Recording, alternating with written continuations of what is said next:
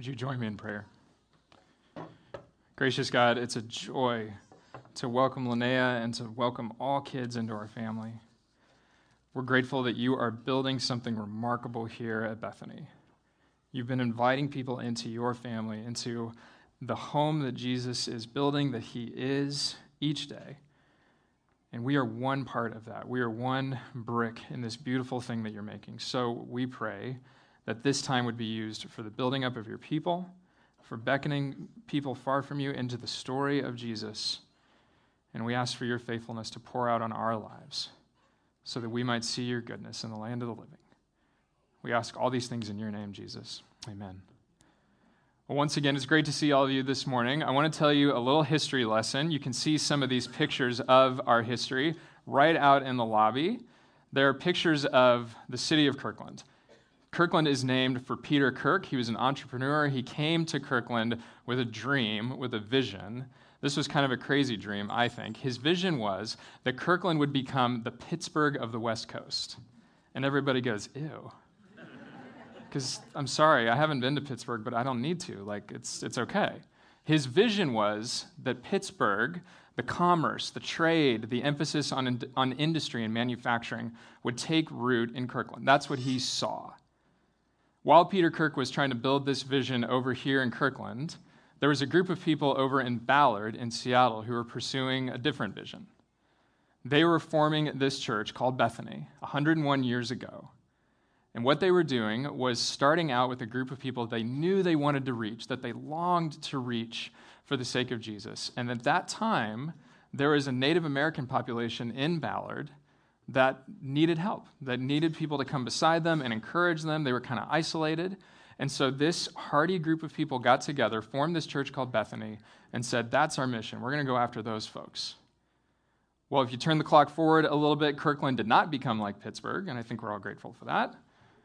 Bethany became a church that gained in influence and gained in membership all throughout the years.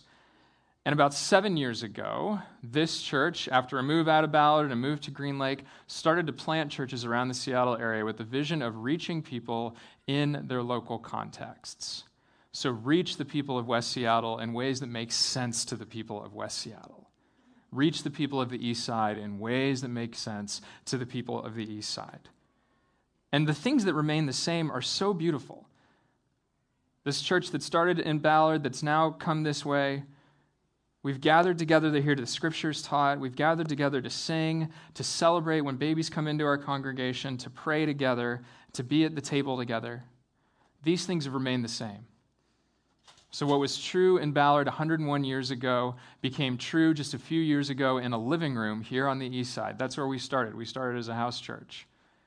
And very quickly we outgrew the house and we came here. And the preaching and the sacraments and the prayers and the songs, they continue. And so we are part of that great tradition today. And this begs the question, what are we about? If we know a little bit of our history, we can say a little bit more about what we're about. And that's what we're going to be talking about for the next 4 weeks. And the image I want us to have is that we're a home. Now, I want you to picture your home right now. You can close your eyes. Put yourself in your home. It may be a great home that you've longed for, that you've saved your pennies for, and now you're there. You finally made it. Or maybe it's a home in a neighborhood where the neighborhood around you has changed so much, but your home has kind of stayed the same. Maybe you long for the ability to own a home or to find a place to rent that just has a little bit more space for you. Whatever your home is, just hold that picture in your head for just a minute. And think about how you feel when you come home. Think about how you can walk through the door and you put down your bag and you can come into the kitchen and you can get something to eat. These are all the elements of a home, and yet a home is not just a place. If you back the camera lens up a little bit, you know that a home is more than 4 walls and a roof. You know that your home is the people who live there with you. This network of relationships. If you got roommates, you didn't really get to choose them, maybe. If you've got a family, that's who you're with. And that is your home, more so than any physical place. You can open your eyes now. Home is tough. Home is messy because it involves people. Home takes work. Home takes us committing to one another in ways that are costly, that are sacrificial. Home is where we are safe. It is a place of great joy and excitement and fellowship. And our home is what we have even now in the relationships around us, the people sitting around you. They may be members of your family. You may be in a small group with them. They may live down the street from you. However you are connected to the people around you, you are part of a home right now. And that is what we are about at Bethany. Home is where we gather, grow, go, and give. Those are the things that mark us as a community. And our ultimate home is found in one person. It is found in Jesus Christ, the relationship we have with him, and everything else comes out from the top of being with him, finding our home in him. When we gather together, we don't just come home, we make something. Anytime you gather your friends at your house for a dinner party, anytime you gather to go watch a baseball game, you're actually making something. You're making a form of fellowship, or you're making a meal, or you're making new connections.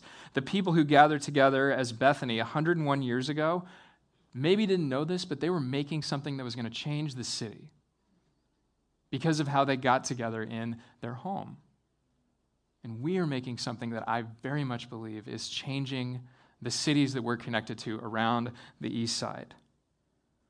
We are a church that is in the pursuit of Jesus' rescue mission for the whole world, for all who will call on his name, and it starts with gathering. And so today we're going to talk about what it means to gather, why we do this, and what we find, what we make when we come together. So if Jesus Christ is my true home, is where I belong in relationship with him, then I need to gather with others to experience his truth, to experience his joy, and to find myself in the midst of his transformation. So let's talk about each of those things. Why do we get together? Why are we here? We're here because the Seahawks don't play till 1 o'clock, right? And they only have one 10 o'clock game this year, which every pastor in Seattle is like, thank you, Jesus. What a gift. I want to invite you to pick up your Bibles and turn to Luke chapter 4 with me. Kelly read this for us, but this is where we're going to start today. Luke chapter 4, beginning in verse 14. Then Jesus, filled with the power of the Spirit, returned to Galilee, and a report about him spread throughout all the surrounding country. He began to teach in their synagogues and was praised by everyone. And when he came to Nazareth, where he'd been brought up, he went to the synagogue on the Sabbath day, as was his custom. So what's happening here? Right before this moment, Jesus has had an incredible spiritual victory. Major thing happening in his life. He goes out into the wilderness, he's tempted by the devil, and he says no. He remains faithful. He abides in what he's been called to do. The scriptures say he comes back to his hometown filled with the Spirit. The way I tend to think about this is a friend of mine likes to talk about flow. When you're in the flow of your work, when you're doing stuff and stuff's just working, right? That phone call was awesome and you sent this email and you got a great response and you landed that client, you're feeling the flow. Jesus is feeling the flow right now. He's coming back to to Galilee, and he is in the middle of what the Spirit is doing. He's working, he's serving other people, and it says this in verse 16. He went to the synagogue on the Sabbath day as was his custom. The word custom there, if you go back and look at the Greek language, is etha, which can be traced to our English word for ethic, our ethic. Our ethics are the way that we express something that we value. Whatever you value, you express through this wider system of behaviors and beliefs called your ethic. So in other words, if we value fairness, then our ethic dictates that everybody we run into, everybody, is treated with a level of respect and kindness that is on par with the next person. Jesus' ethic, his value in this moment, and what carried him through that moment where he was in temptation, was that he wanted to be obedient to the Father. He wanted to roll up and do what God told him to do. Only work for the Father. Only serve the Father. He wanted to be who God wanted him to be. And he said this to his disciples multiple times in the Gospels. I have no will but my own. I only do what the Father has sent me to do. So if that is his ethic, how does he get at it? What is the behavior that he needs in order to live into that? To do this, he was with the people in his community. He was with the people who maybe knew him, maybe didn't. And they were there together as Jews in the synagogue to study the scriptures, to pray, and to be together in such a way that they could be transformed. Why do we gather together? Simple answer, because Jesus did it. Turn to your neighbor and say, because Jesus did it. Because Jesus did it. That's why we gather, because Jesus did it. If he's the head of the church, then the things that he does, we in the church should do as well. And this is what we've done at Bethany. This is what we've done when we were in Ballard reaching Native Americans. It's what we've done when we started as a house church, and it's what we're continuing to do now. We're meeting together because Jesus did it. And if you're a type A person, you can check the box and say, I did it this week. All right. But it can't stop there. Just because we have showed up here today, that's not enough. We need to do it. We need to study it. We need to value getting together, gathering together, because our ethic demands it. But there are so many for whom this place would feel so foreign. And what we are doing together would just feel like, well, why? Like what? And it is our calling as a church to be able to say to folks far from God, no, you belong here too. This ethic, this practice that Jesus calls us to, of gathering, of being together in community, of hearing truth, that matters. And it matters no matter where you would say you are in your faith journey. When I went off to college, I had embraced my faith is my own. I kind of took ownership of my faith about a year before I went to college. And so I was pretty new, pretty raw at kind of this whole being a Christian thing. I'd grown up around the church, but I wouldn't say I really knew a lot of what that meant. So I went off to college going, okay, this faith thing, I like this. I want to do this. I want to do this well. This is going to be fun. I also knew that college was a privilege.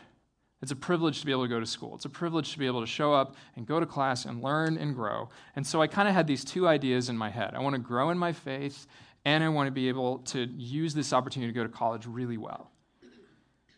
Now, one of the best pieces of advice I got for achieving the goal of being a good student was really simple, and maybe you've heard this too. Show up for class.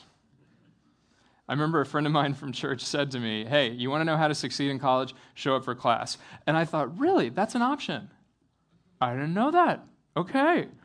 But what he was telling me was, form your life in such a way that class is kind of non-negotiable. Treat it like work. Show up for class. It turns out that was one of the biggest pieces to success for me. I went to a huge public university, 500-person lecture classes every single semester, kind of overwhelming. Nobody would have cared if I didn't show up for most of those classes. But it turned out that showing up for class was really vital for me. Why? Because if I show up for class, I might actually know what's going on in the class. If I show up and I take notes, I might actually know what the professor's talking about. If I'm there, I'll hear about it when the test gets moved, or when the reading curriculum changes, or when something happens midstream. So showing up for class helped me achieve one of those things. By gathering with my fellow students, I was able to do something I couldn't have done on my own. I remember being in a friend's dorm room early on in college, kind of learning to practice this, and I was talking to a guy who was playing Xbox. It's always back to Xbox, I swear. And I said, hey, how are classes going for you? And he kind of got this sheepish look on his face. And I said, have you been going to class? And he said, I haven't been to class for 6 weeks. And he wasn't back the next semester. So be careful, college students, be careful. Another key for me in college, showing up for church. Show up for class, show up for church. Somebody else wise said to me, sleep in on Saturdays. Isn't that great? Use your Saturdays to sleep in, but Sundays, and this presumes that you're part of a church that worships on Sunday mornings like we do, show up for fellowship, show up for being in community with one another. This was the building block for me being able to pursue that other thing, right? I knew I wanted to be a good student and a good steward, and I knew I wanted to grow in my faith, and I connected to an amazing church. And I would say that time that I spent as a part of a church in college showed me the beauty of what God's church can be.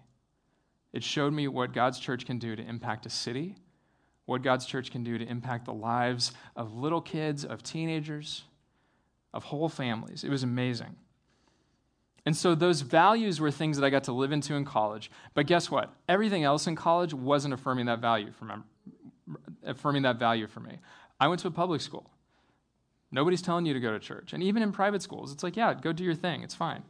So then my question for us is, what are the values that are being lifted up by the community around you? What are the values you might say, or if you were in a conversation with one of your kids' fellow parents or classmates or whatever, and you would just ask them, like, hey, what do you guys love to do? What are the things that you really value as a family?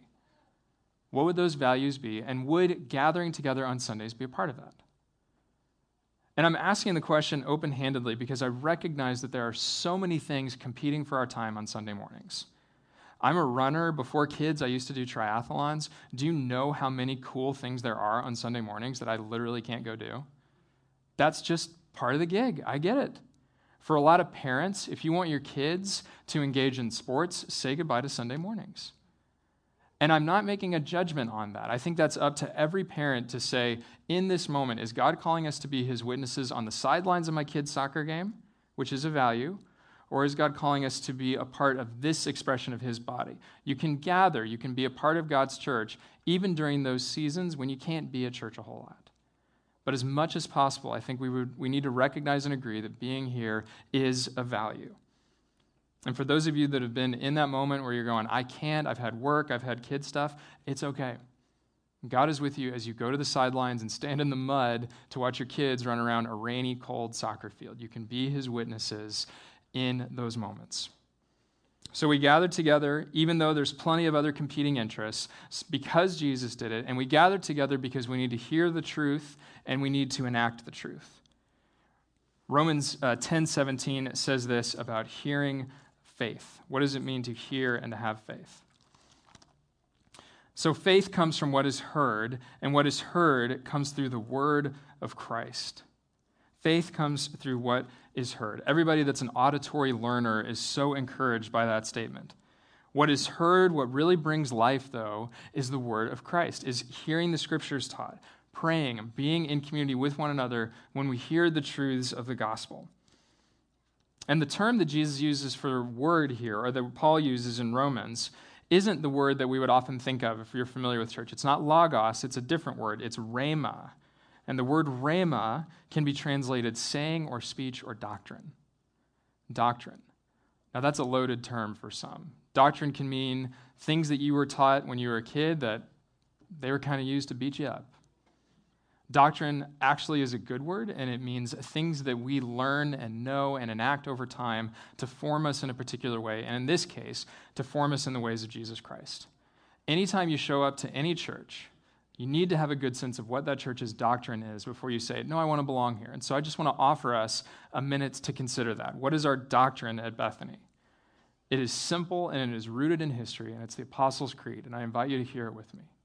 I believe in God the Father Almighty, maker of heaven and earth, and in Jesus Christ, his only Son, our Lord, who was conceived by the Holy Spirit, born of the Virgin Mary, suffered under Pontius Pilate, was crucified, died, and was buried. He descended into hell. On the third day, he rose again from the dead, and he ascended to sit at the right hand of God the Father Almighty. And from there, he will come to judge the living and the dead. I believe in the Holy Spirit, one holy church, the communion of saints, the forgiveness of sins, the resurrection of the body, and the life everlasting. That is an ancient creed that we believe in at Bethany, and that is what we gather ourselves around when we say, these are the things that are true. There's a lot of stuff we're going to hear in the world that's not true. These are the things that are true. This is what matters to us. And we gather together to remind ourselves of these truths. Yesterday, a handful of us went down to Paradise Baptist Church, a church we've been growing in friendship with down in Rainier Beach. Different church than us, but so filled with the Spirit, wonderful group of people. We went there to be a part of their men's prayer breakfast. And there were about 40 or 50 guys there, and it was an amazing experience. And I got to share a little talk with them about courage. And this is a historically African-American church, so they do this thing called talking, where people actually say stuff to the person that's preaching, like, amen, preach it, let's do this. And so in the front row is a gentleman, and in the middle of one of the things I'm saying, he says, that's right, Jesus matters. Say it, Jesus. Keep saying Jesus. And I'm like, I will. Like, I totally had this white guy moment of like, oh yeah, you're talking to me. That's right. Come on, man. We do this because Jesus told us to, and we do this because we need to be reminded, like that gentleman in the front row was reminding me, you were talking about this because of Jesus. And I don't think I'd forgotten that in the moment, but it sure was good to be reminded of that. It sure is good to be reminded of that. And you are more than welcome to give a hearty amen. Amen. Now let's talk about joy. We've learned that when we gather, we do so because Jesus did it, because we need to remind ourselves of the truth, live into the truth. So let's talk about something that is created when we gather, and that's joy. What do I mean by joy? You got to say the word joy with a smile on your face, right? You can't just, academically dissect joy. If we talk about joy from the dictionary, it's a feeling of happiness that comes from success, from good fortune, or a sense of well-being. In my mind, that doesn't go far enough. Joy is more than a feeling, and when we connect joy to what we are doing here, it only gets bigger and deeper. I got to tell you about a moment of joy I got to experience just a few weeks ago. There was a group of us that went to Puesta del Sol Elementary School in Bellevue, and a handful of you guys were there. This was an amazing experience. We partnered with other churches from across the east side, and we just went into this school. None of our kids go to school there. We went there to bless those teachers and their staff by helping them get ready for the school year. And I got to wander around and kind of see what people are doing. There were over 200 people at this school, a couple of thousand people at all the different schools in the Bellevue School District. And what we were doing was being the hands and feet of Jesus and showing up and helping teachers get ready for the school year and prepping their classrooms. And it seems very basic, but I married a teacher, and I know how much work it is to get ready for the school year. All of you who are teachers in the room can say, amen, preach it. And we were able to do that because Jesus is there. And we got to encounter Jesus, and I got to walk around and take pictures, and I put a few of them up on our Facebook page because those were moments of deep joy for me. Because as the pastor of this congregation, as the person responsible for shepherding and leading us and putting vision out in front of us, a vision that I have, a vision that I will lay down my life for, is that we will find schools and underserved peoples right here in our community, and we'll say, we will show up for you.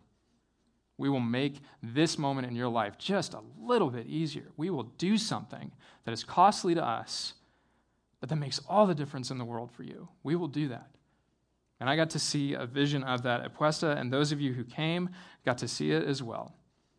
And I want us to do that for schools all across the east side. I can't wait for that to happen. You know why? Because it brings me joy. Because it brings me deep joy. And if you were a part of it, you got to see that joy as well. So when I talk about joy, what do you picture? If you're a parent, kind of easy. You picture your kids, you picture them doing something great. If you're not a parent, maybe you picture this great moment of success, this great opportunity that you had, and you just nailed it. You did it great. We should treasure those moments of joy because they are glimpses of a greater reality that the church is called to express. And that reality is this: God has brought his joy to us in his Son. In the fellowship and communion, there it is, there's an amen, that we get to receive from him. He has brought his joy to you and to me. And so when we make promises to help Linnea Medawar thrive in the ways of Jesus Christ, we're promising to do that in the ways that are joyful. We're going to show up and teach her Sunday school classes, and we're going to be excited, we're going to be fired up, we're going to have our lesson ready to go, and even if we're not perfect at it, which we won't be because home, which is what we're building, is messy, we will show up for her, and she will have every opportunity to see the joy of Jesus Christ and how we do our life together. That is a vision worth giving your life for. So that little Linnea and little Micah and all the babies that we have dedicated up here have every chance to see the joy of Jesus Christ. And they say, I want that. Are you kidding? I want to be all about that. I want to be a part of a community that is like my church. When I go off to college, I want to see that in my life. We want to give them that vision now and give them every reason to keep chasing after that vision because it's a vision of joy. For those of you in the workplace, you may be familiar with this statistic. Roughly 70% of American workers are dissatisfied with their work. 70%. What if the church was a part of the reshaping and renewing of work? Where we could show up for work with joy, where we could impart joy to others, where we could say, you know what, this is going to be a really hard project, but man, are we going to celebrate when it's all done. And we're going to do so well by one another on our way to finishing our goal. What if every Christian worker in this room showed up for work tomorrow and erred on the side of joy? Deep joy and satisfaction because work is a gift from God and it is a way to reveal the goodness of God. What if we could do that? What kind of tidal shift would that be in our culture, in our work culture? It could be amazing. It could be worth giving your life for. So that's joy. That's why gathering together brings us joy. Now let's talk about transformation. We gather because Jesus told us to, because he did it. We gather to remind ourselves of the truth. We gather to live in joy. And we gather so that we're changed. And this is where we go back to a part of the text that might have sounded a little confusing. Go back to the Luke text with me. Jesus is reading from the scroll of the prophet Isaiah, very important prophet in the history of Israel. Interestingly enough, Jesus is reading something about himself. He's reading a prophecy of Messiah, of someone who's going to come and make everything right. And the way that it breaks out is this. Listen to chapter 4, verse 18. The Spirit of the Lord is upon me because he has anointed me to bring good news to the poor. He sent me to proclaim release to the captives and recovery of sight to the blind, to let the oppressed go free, and to proclaim the year of the Lord's favor. The people of Israel had heard these stories again and again and again, and they were still waiting. They were still waiting for that person to show up and to make everything right again. They were waiting for someone to show up and show them how to do the things the text talks about. The text talks about inviting people to love and serve the poor. Right there. Serve people in less fortunate circumstances than us.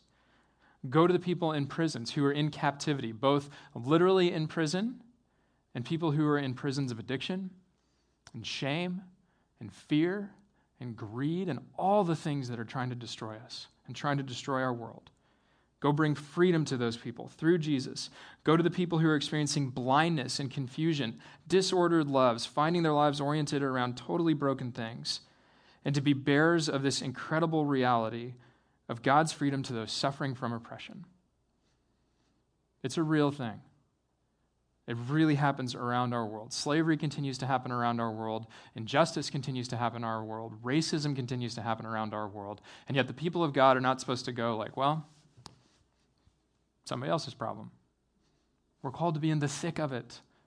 And we will do this each week here at Bethany. We will pray for this, and we will especially pray for this on the 24th, for that transformation.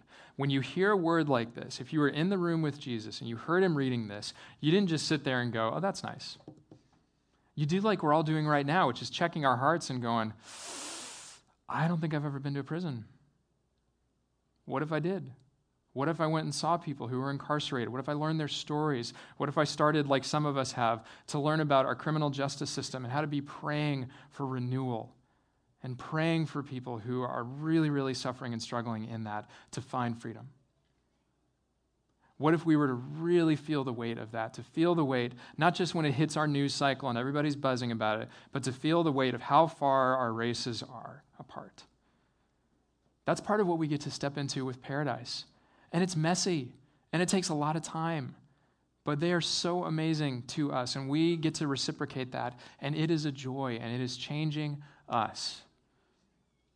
And this is not for us to become some pie-in-the-sky thing that, oh, that's nice that you guys do that. It is changing us because Jesus says it matters.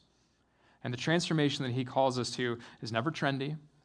It's never something that's just spectacular, that's going to light up the sky with confetti cannons or anything like that. It is a transformational way of life because it reorders our hearts. It reorders our hearts. When we walk out into the world from here, when we go to the grocery store, when we go to Costco, when we go to our places of work, we are presented with rhythms and patterns of life that either build us up or tear us down. They either build up who we are in Jesus Christ, we find our way through those moments, or we just kind of say, okay, well, I guess this is how it has to be. The calling of the church is to go out into the world and say, there's a different way. There's a way of life that is ordered around who Jesus is and what he does. And because we're people, we're never going to do this perfectly. But we're going to go and we're going to show up for work and we're going to care for those who are far from God. We're going to show up at our kids' school. We're going to bring recognition to the fact that every kid deserves to hear about Jesus and deserves to be a part of a school where they can feel safe and where they can feel loved. And the church can be a big part of that. When we gather, we can expect to be transformed because these are the things we have to weigh and consider. These are the things that Jesus thought about when he was bringing this message to that congregation. You know how he finished that message? It's the shortest sermon ever. He just said, today, the scripture is fulfilled in your hearing. He told the people gathered in that room, everything you just heard in the book of Isaiah about oppression, about injustice, it's all going away. Starting with me. And only Jesus can make that claim. And he's the only one worth following into those moments where we can challenge the systems around us, where we can challenge things that are clearly presenting narratives of injustice and say, nope, it doesn't have to be this way. And so our home, where we gather, grow, go, and give, is where we present these contrary ideas to the rest of the world. And we say, no, life can look like this. And it can look like this because of the Savior. So I want to offer a few next steps to consider.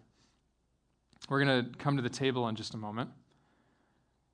And we'll take a minute before we do, and we'll prepare our hearts, and we'll listen, and we'll pray.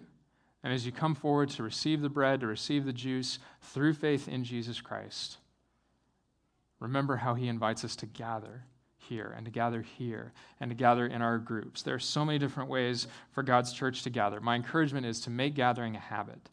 Make it something that if you miss it, it feels like, oh, this is strange. Peter Kirk Community Center, our home, they got to say goodbye to us for 2 weeks every year so they can finish the floors. It feels weird to me that we haven't been here for 2 weeks.